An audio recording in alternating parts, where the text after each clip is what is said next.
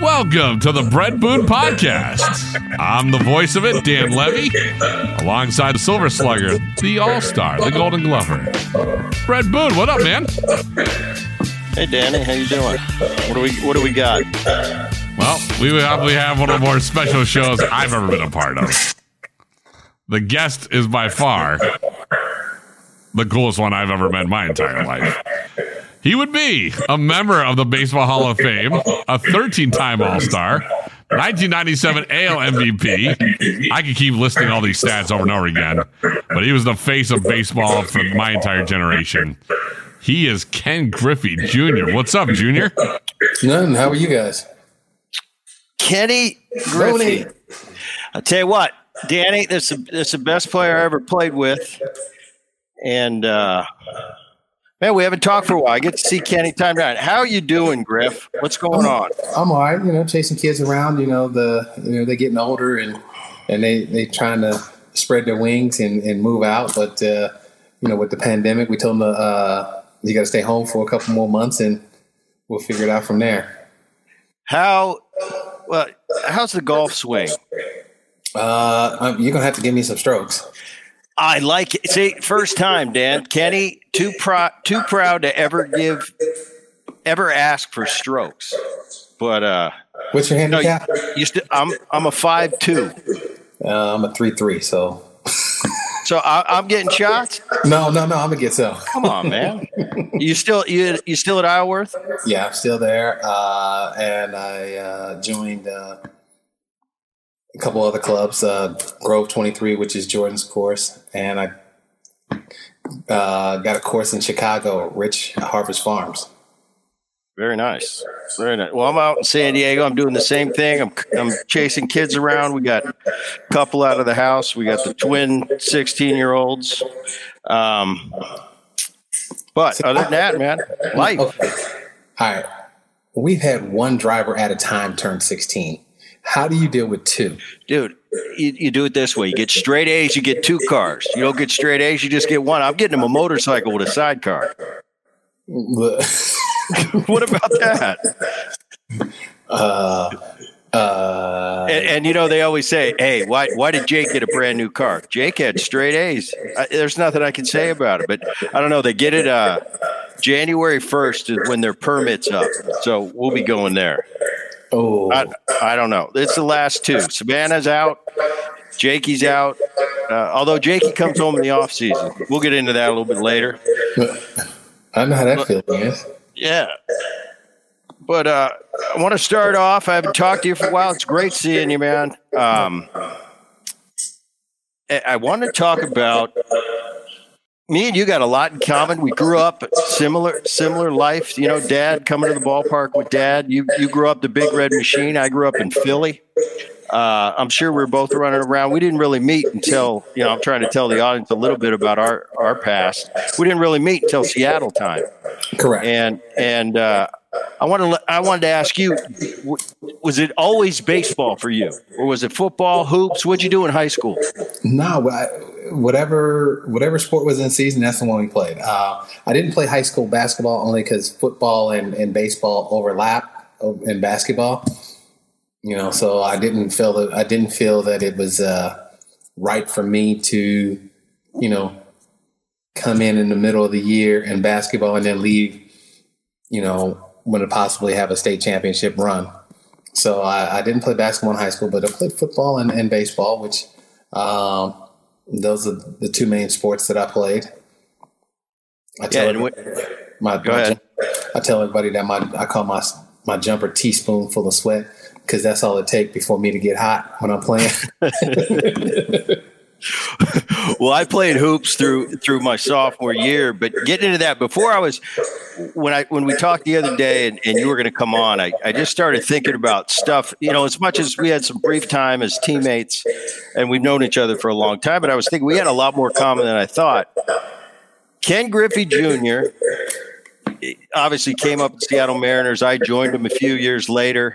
I went off to Cincinnati, and I ended up leaving Cincinnati, went to Atlanta for a year, San Diego. I went back to Seattle. Kenny went the other way, and he went to Cincinnati. And in the meantime, Kenny's dad, Ken Griffey Jr., I had for two different tenures of as he was my hitting coach, and then Junior ended up playing for my dad in Cincinnati.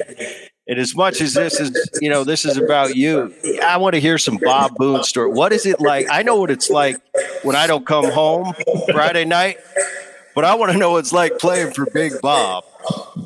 Well, he lets you be you. I think that's the one thing that he didn't try to mold you into something that you weren't.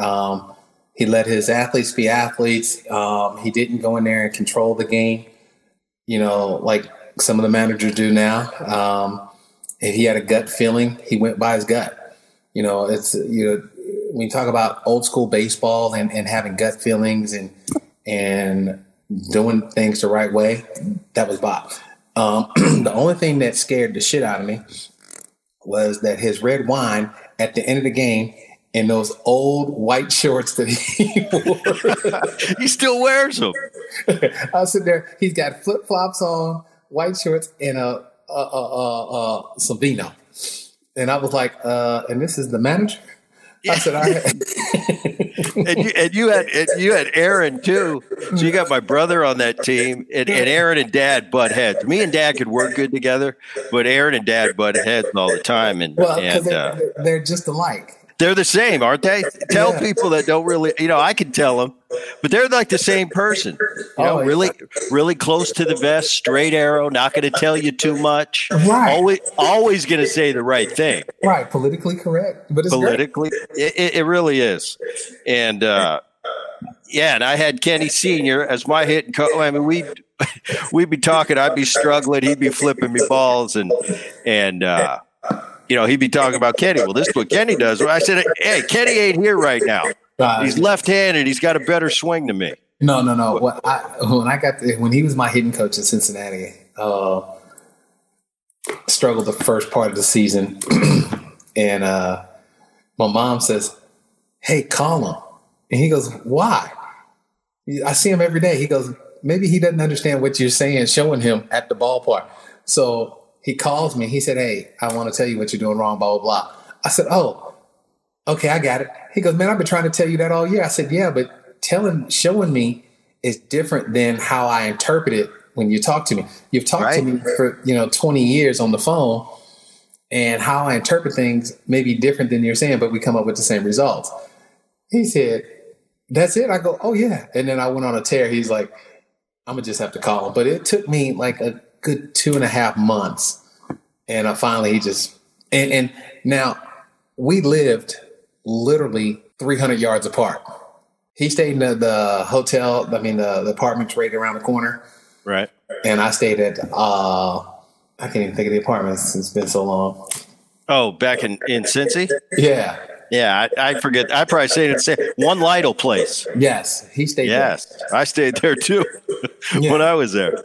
And everybody stays there. And I live right down the street. Yeah. It's amazing, man, because you talk, and I've heard you talk, and we've talked about it, our dads and throughout our careers, and working with each other. And I remember when I was I was never with Dad. I was with Dad 1 year. I had him as the bench coach in Cincinnati. But we always worked really well together from a hitting standpoint. There was something about us that we just, we could separate the father-son.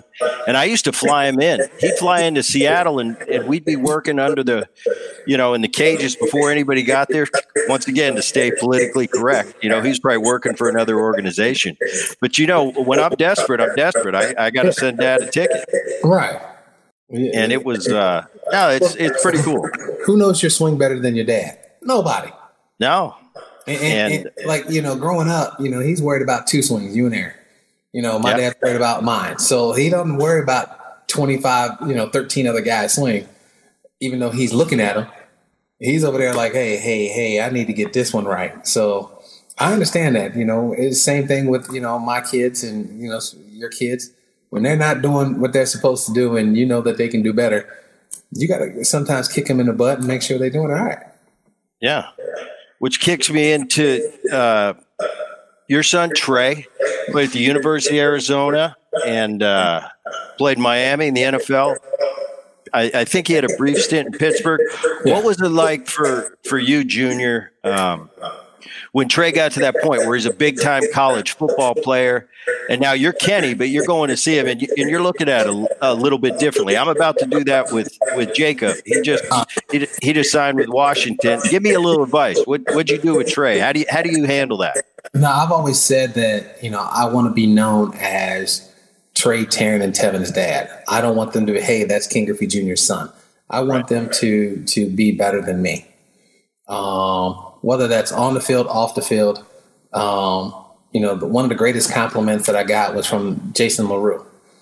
And he said, hey, I wish we had more kids like yours in this clubhouse.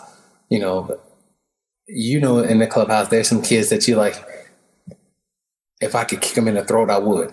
Yeah. And then you have those kids that, hey, if you ask him to do something, he don't give you any lip. He go ahead and do it. I mean, I was sitting there, and I tell Trey, when at the time, it ain't owed to you to be in this clubhouse. This is where I work. You just happen to reap some of the benefits of, me being here. But if somebody asks you to do something, go ahead and do it. Adam Dunn. Yeah. So Dunner played a joke on him. So, I was on a training table, getting some work done, maintenance work, and the Kentucky Derby was a couple days away. So I told Trey to go ahead and pick my horse. Well, he picks Big Brown, who was the favorite. Well, the police, we were in Miami at the time. The police came and said, hey, are you underage gambling? Yeah. And he's 9 years old, and he is like in tears. He comes in, he opens the door, and as a dad, you're like, what's wrong? As soon as they look at you, and he runs up there and jumps in my arms, and he starts crying. I was like, why are you crying? And Adam walks in behind, man, I'm sorry. I said, for what? He goes, man, we played a joke on him. And I had to tell him, I said, man, you're accepted in this clubhouse when they start playing jokes on you. Yeah. And when they start doing that, then you're good. He said, but the police was involved. No, that's cool. So the police came in and was like, hey, I was like, he's okay. And so, but that's the thing is, being a part of a locker room, being a part of people who do it for a living, being around people who have won molds you to wanting to win all the time. Now, baseball is the hardest sport to win a championship because it's the only sport that defense has the ball and defense controls if their best player plays, the other team's best player plays. I can stick out four fingers and say, take your butt to first base, and there's nothing anybody can do about it. That's right.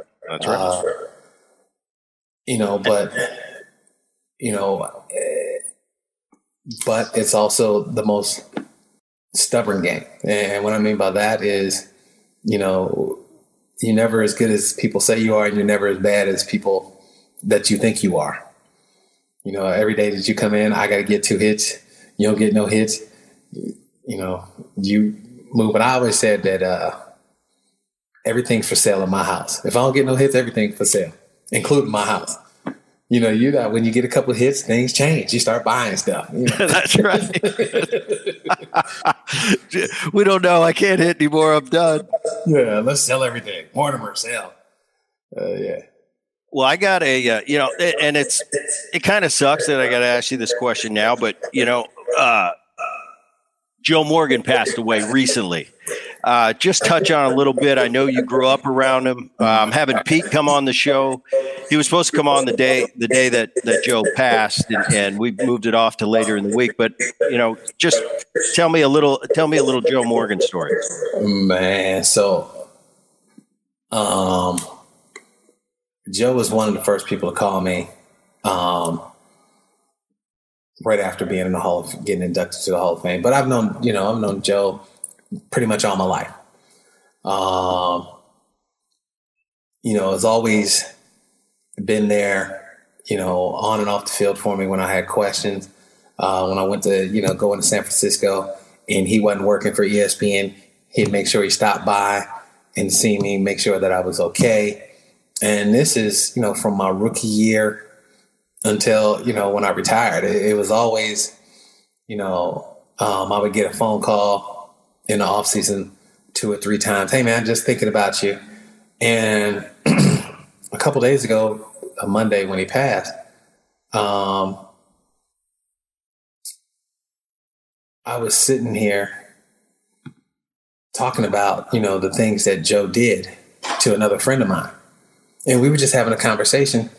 About 5 minutes into the conversation, my dad texted me and said, hey, Joe passed. And I was like, what? And so I called him. We started talking. He was like, yeah, he passed. And I was like, oh. So I just had a bad feeling and stuff like that. Because, I was meaning to call him a couple weeks ago. And then I called somebody and said, now we haven't heard from him. So I was like, maybe he's just not feeling well. Because, I saw him at Hall of Fame last year. We had a great conversation because it's probably about 3 people that I sit next to. Joe's one of them, Eddie, and Big Hurt. Those are the people that, Ricky's always there laughing. So we're always at the same table. But those are the guys that, I walked in the room. They were like, hey, come here, sit down. Let's talk. And Joe's like, just like he always does. He's, asking about the family, making sure everybody's all right. And we talked about him and he said, hey man, I'm struggling, but I'm a fighter. And I just, it hurts because, like I said, I'm 50 now and I've known this guy for 47 years. Yeah. Wow.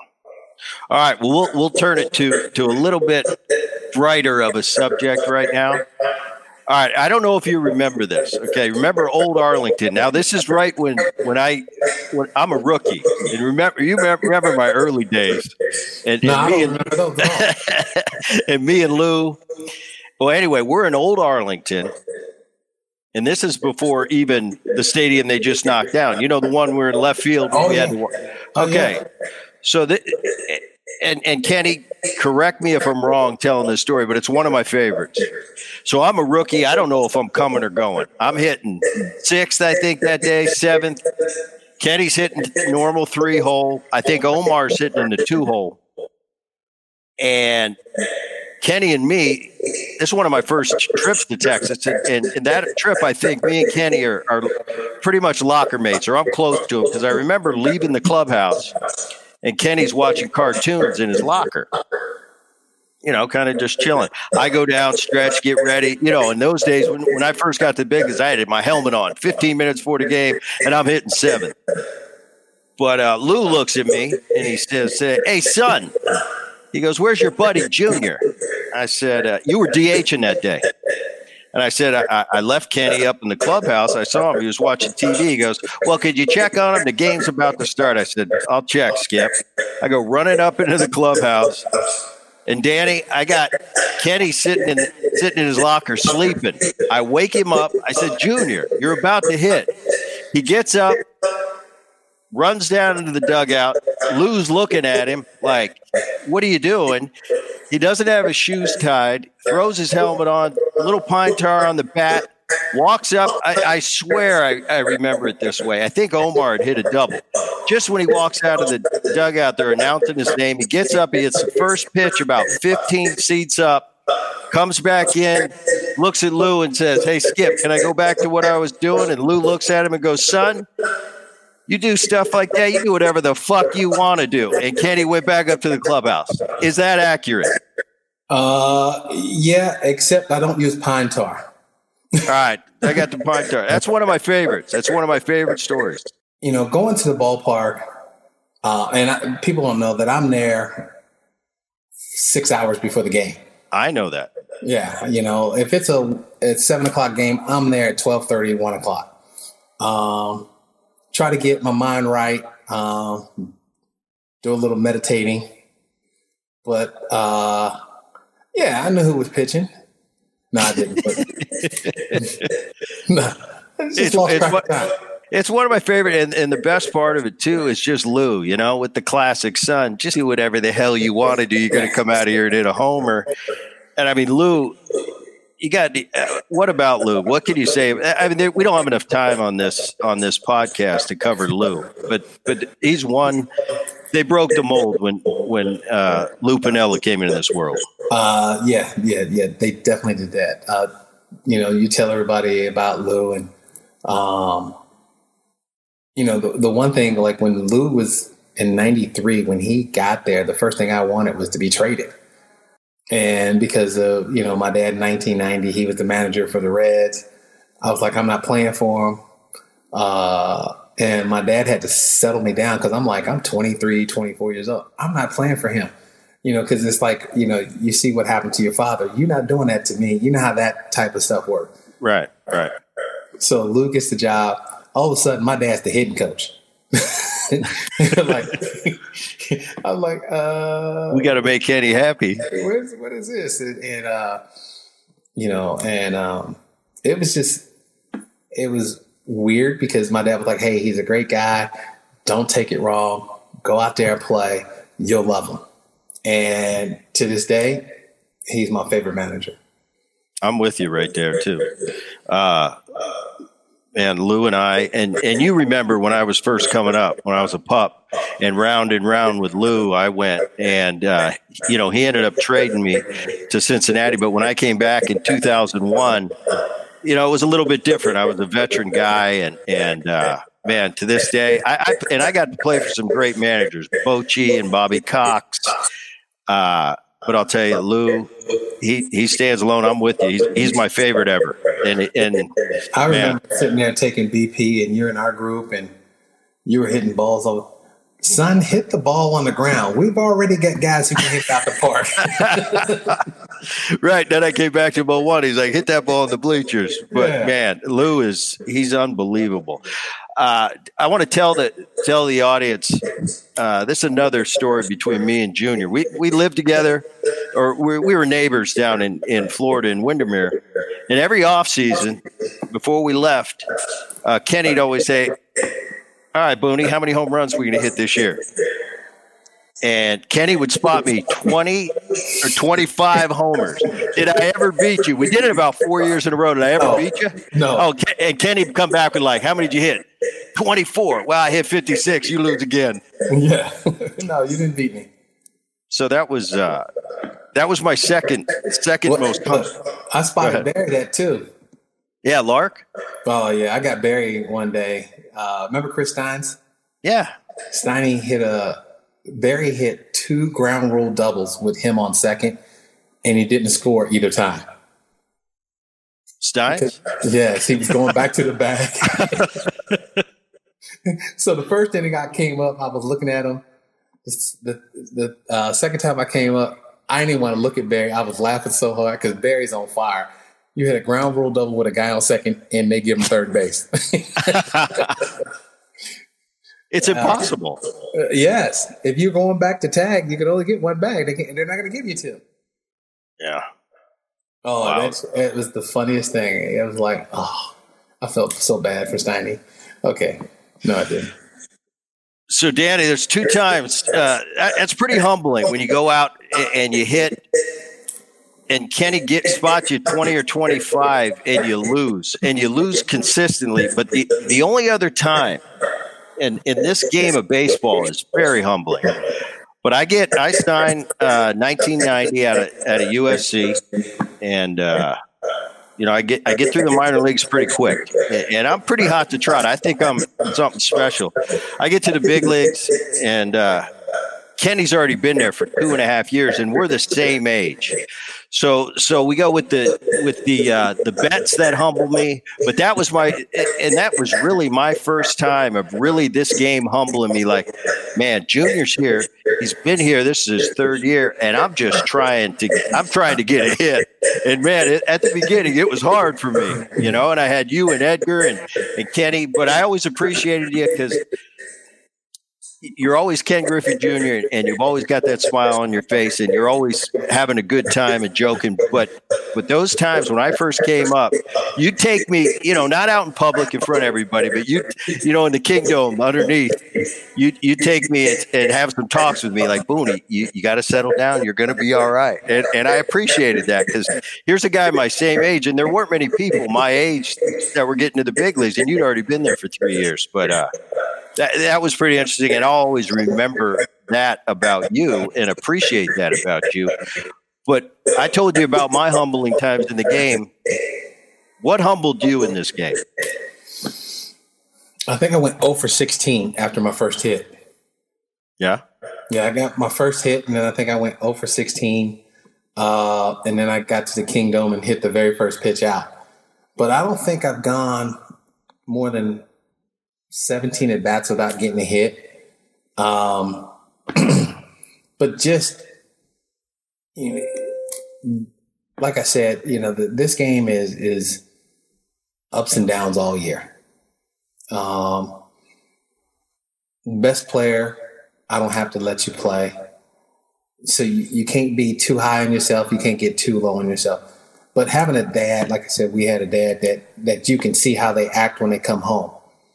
Your dad's somewhat like mine. If you went 4 for 4, 0 for 4, you couldn't tell by if they came home and said, "Hey, Dad, I want to go play catch." They'd be like, "Okay, let's play catch.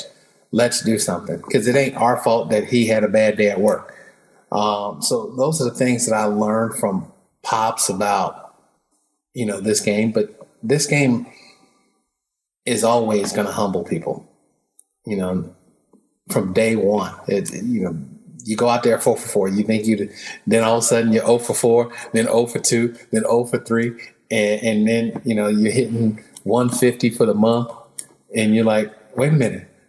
I was just this way. Like, So I always, for me, I always wanted to be, I could laugh, I can joke. But when the game started, I didn't, I was dead serious about what I had to do. But I didn't let my at-bats get to me. Whatever happened to that bat, it's over with. I can learn from it and try to move on. As this game, it's about making adjustments. And just like in life, you got to make adjustments every day in life. Let's make them on the ball field. Yeah, very true. So you got to the big leagues. How old were you? 19? 19. Okay. And I tell people, because I'm watching this game. I got a son just starting his pro career. I pay attention to Uncle Aaron. I got Dad over there with Washington. So I've been pretty actively watching the game since I retired. And I remember a few years ago, Harper and Trout were coming on the scene. Mm-hmm. And they were getting to the big league when they were 18, 19 years old. I said, the only guy, this doesn't happen very often. I said, Junior came up. There was Junior, and he was about the only one that was coming up when he was 19. Now you got Harper and Trout, and they're showing that they're pretty darn special players. But fast forward to today's game, and now it seems like you got Soto, you got Guerrero Jr., you got Tatis, he's 21 now. You got Acuna in Atlanta. Is that how the game's changing now? Because coming up when you're 19 wasn't the norm. That was like once in a generation. Now it seems like even though these kids are really talented, I love watching them play, especially Soto, his approach. And I mean, unbelievable at that age. But what was it like being 19? I think when I was 19, I was at USC. We were worried about going to a regional, and I was going to the football game. And Penny, you're playing in the big leagues. Not too many people have that experience. What's it like being 19, being a teenager in the big leagues? Not too many people speak to it. No, I mean, it has its plus and has its minuses. And, the pluses are that this is what you wanted to do all your life and you're finally there. The minuses is that everybody knows you are who you are, and there's a lot of things you can't do. And you learn. I mean, like I said, I learned from hearing the Strawberry and Doc Gooden's issues, being 19 in the big leagues and things like that. And I didn't want to be on the wrong side of history. Now, Daryl lives right down the street from me. Every now and then we get a chance to catch up and talk, but he's changed his life. I haven't heard anything from Doc, but Gary says that he's okay, doing all right. So, I take his word for it. That's his uncle. But, you and plus I had teammates, Alvin, Harold, Dave Valley, Jeffrey Leonard, Mickey Brantley, Mike Jackson, who were like, hey, we ain't going to do all this stuff. This is how you want to stay here. This is what we need you to do. And I think that, most people don't see that when a veteran or a group of veterans pull you aside and don't have a jealous bone in their body. They just want to see you be successful. We don't have that a lot now. Everybody, it's all men for themselves. Nobody, guys are doing whatever. And, and there's no veteran leadership to say, I remember I was scared to death of Mickey Brantley and Jeffrey Leonard my rookie year. Yeah. It's it's a different game than when we were coming into the game. I remember, you got up there and I think 89 and, my first year in the big leagues was 92 and I had some of the same teammates, I had Boone. You talk about Boone getting on me every day and Harold and you. Edgar wouldn't really wear me out much. He's too nice, but there was Chris Bosio, there were guys that kept the young guys in check. And as long as you stay on the straight and narrow, they let your clothes remain in one piece. And sometimes they cut the sleeves off your shirt, but that's all right. No. Every now and then they got to do that. Yeah. So what's we're going to talk about the Nike trip a little bit. And we're talking about, I think you were the first guy in baseball to have your own shoe, have your own brand. You were kind of the Michael Jordan of baseball before baseball had a Michael Jordan. So I remember going on those Nike trips and, the rest of us have this, Danny, the rest of us have this shoe meeting where we got to go up and design our shoe for the year. And Kenny always had his own shoe meeting, but he was the first guy to have that, he had his own shoe. He was swingman. Is that what it is? Swingman, right? Yep. And, I always thought that was great. It was it was Michael and then there was Kenny. And then I think later on in Kenny's career, I think Jeter was the next one to get his own shoe. But still to this day, there's not too many people that have it. It took me 10 years before Nike let me design my own shoe. And they weren't selling it at Dick's Sporting Goods. Junior shoe was at Dick's Sporting Goods. But those Nike trips, they were fun. Sometimes they were too much fun. A little over the top sometimes. But, it's all, when you get a chance to, you compete and then you have friends. And I think that's the good thing about sports is that you have friends that you meet that are longtime friends after you guys meet on these trips. And, a Nike athlete is always a Nike athlete. And, so going on those trips, I think that's the only time my wife really talked to me during was when she knew that the Nike trip was coming. Well, shoot, that's the only time Susie used to talk to me. Now Susie ain't my wife anymore. Let's not talk about that. Wait, Junior. Hey, man, I really appreciate you coming on. This was fun. I think, people see a little bit different side. We're not talking about, the things we normally talk about. But I appreciate you having you on. No problem. Appreciate you coming on. It's great to see you. Great seeing you. You got a couple turns coming up. You got anything else? You got anything? No. I'll probably be your way in a couple weeks out to San Diego. Well, give me a call if you want to play some golf. Yeah, I'm gonna bring my clubs. You got it. And you're gonna give me 2 strokes, one aside. One aside. I'll give you one aside. That's fine. Yeah, even though I'm a 3 and you're a 5, I'll take that one aside. Well, I haven't seen you in a while. I got to be nice. Oh, okay. A little hospitality. I like that.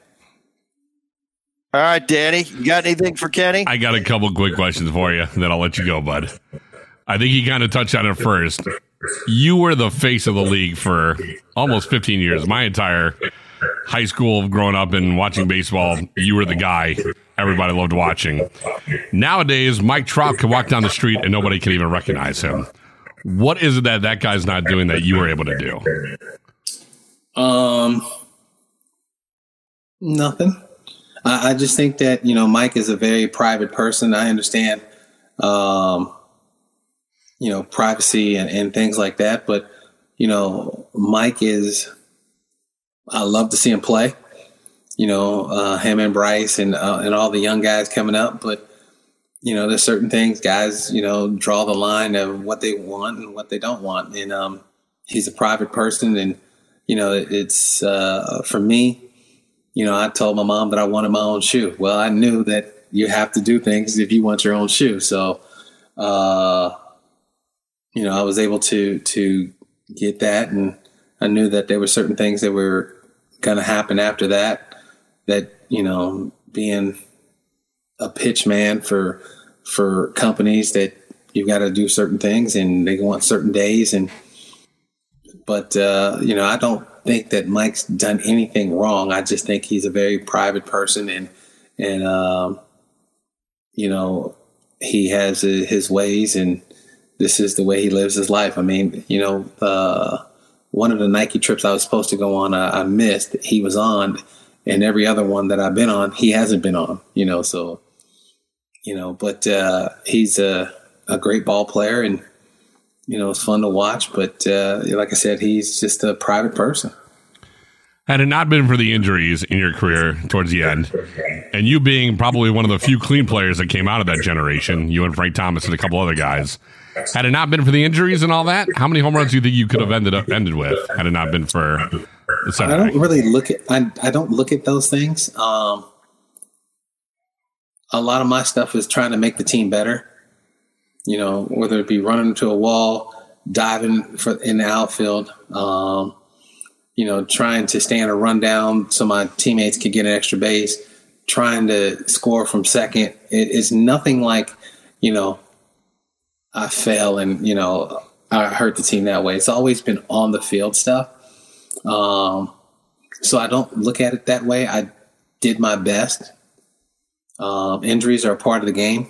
I mean, you look what happened a couple of days ago to Dak, At Prescott. Yeah. So, he's trying to make a play, trying to help his team, and he's going to be sidelined for 4 to 6 months and maybe longer. That was pretty gruesome. Those things happen. And, you don't wish those on anybody, but, he's going to come back. I came back. I mean, I've had 20 surgeries from baseball. Wow. Yeah. But, it is what it is. Would I change anything? Absolutely not. Every ball hit to me in center field is fair. So it's just a matter of will. Do I want to will myself into running into a wall? Some people don't have that mechanism. They'll pull up. But, I have it that I want to catch the ball at all costs. I'll worry about what happens aftermath. But right now, in the moment, I'm going to go out there and give you 100%. Awesome. Towards the end of your career, I actually got a chance to kind of, I don't want to say be around you, but I covered some White Sox games. You were in Chicago. What did you like here about the food? Was there a certain pizza you liked to get? Were you on the Italian beef side? Or what were you all about here in Chicago? Well, I have family who live there. Oh, nice. Yeah. So they're constantly, because the funny thing is that when Melissa called, so when they found out I was coming to Chicago, they said, "Oh, we got you." And I was like, "What does that mean?" So I'd come home, my apartment, it'd be clean. My apartment would be stocked full of food. Like, oh. But they knew that, that Melissa made a call to my family, like, "Hey, he's coming there. He's coming there by himself because the kids are in school, blah, blah, blah." They were like, "No, don't worry, sis. We got him." But, there's a little Japanese restaurant that I like, Ron in Japan. Yeah. That is a good place. Yes. the lobster cardiac sauce. Yes. The we're going to take you straight to the hospital with. And it's right by Northwestern too. It's a staple. And there's certain things, you wanted the deep dish pizza. Staple. So it was funny because my cousin called, and when she started speaking, the guy on the phone was like, "Hey, Kathy, is that you?" Like he already knew the voice. He was trying to figure, you want the same order? And she was like, "Yeah." I was like, "Really? He knows your voice? You call here that much that he knows your voice?" Dropping that name. Yeah, and then you got your other restaurants. The man himself, the legendary Coach. Did you get to go there? That guy. Look, I only want to say it because he got a bear shirt on right now. I didn't think we were going to be doing a video call, my man. I would have dressed a little nicer for the part. Thought it was audio. Well, I was gonna say, I mean, in terms of who you are, first of all, you've had the greatest baseball game I've ever played in my entire life, as far as a video game is concerned. So I had a lot of people ask you about what it's like to even have your own video game. Forget the shoe. I think every kid really dreams going, I want my own video game. Yeah. Oh yeah. Every now and then I bring it out to mine. I'm like, hey, because my youngest, Tevin. He goes, "Dad, tell me, how's it feel how did you play back in the day?" And I was like, and I was still playing at the time. I was thinking I was like 38. He goes, "How do you feel about playing back in the day?" And I'm like, "Oh, hold on." So, I bring out the video games. He's like, "You had your own video game?" I said, "Shoot, video game. What else you want?" All of it. And he just started laughing because, when they get to a certain point, I mean, he's 6. He had no idea that I had all this stuff, but because we just don't, the only reason why you look at my Golden Gloves behind me at the time is because my wife put them there. Me, I'd unboxed one, and that was it. Well, what's the point of having them if you ain't going to show them? It means I got to box them up. Kenny, these kids, they know nothing. I was watching, they had a ESPN Classic game. It was a 1980 World Series, and my dad's catching, and I'm trying to show my twins. It's like, that's your grandpa right there. Like, who, the hitter? I said, no, guy catching. These kids got no clue. You're right. It's back in the day. Yeah, it's back in the day. My dad showed a high school football game of him. And black and white. That's about a 2 second, 2 seconds, and they're done. And they're out. He's running down the field, and Tevin and Trey go, "Grandpa, which one are you?" He goes, "I'm that guy. I got the ball." And they just look at him. They're like, "What are you doing?" And I'm like, well, that is awesome. Also, and I've said this to a couple of people before, and I've even said to Brett too, if my son ever shows anything more excitement than space and dinosaurs right now, at some point, I hope he's watching sports with me.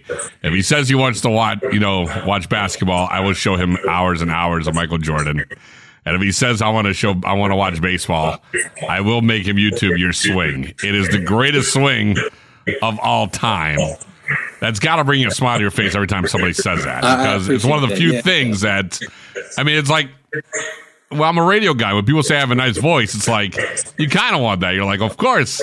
It's kind of something you want to know. But when someone says you have the greatest swing of all time in all the hundreds of years baseball has played, it's got to be fair. Left-handers ain't fair. It's not. Lefties just got prettier swings. No, we just look better. Come on, Kenny. All right, man. This has been awesome. Danny, let's wrap us up. All right. Sorry, I had to get a couple in. We haven't had a Hall of Famer on here yet. Okay. This has been the Brett fan time. This is the Brett Boone podcast. We want to thank Ken Griffey Jr. for joining us. Once again, if you want to go ahead and subscribe to the podcast, you can do that. iTunes, Spotify, anywhere you get your podcasts. Of course, you can reach out to Brett at the Boone29. Ken Griffey Jr., you're on Facebook and Instagram. Do you tweet? Are you a Twitter guy? No. No Twitter. No Facebook. Only Instagram. Well, I just tagged a couple people on it, so somebody got tagged with you, so that's how you live. None of that. Well, we want to thank you for coming on. Thank you so much. Thanks again for listening, everybody, to the Boone Podcast. We'll see you guys next week. See ya. Later.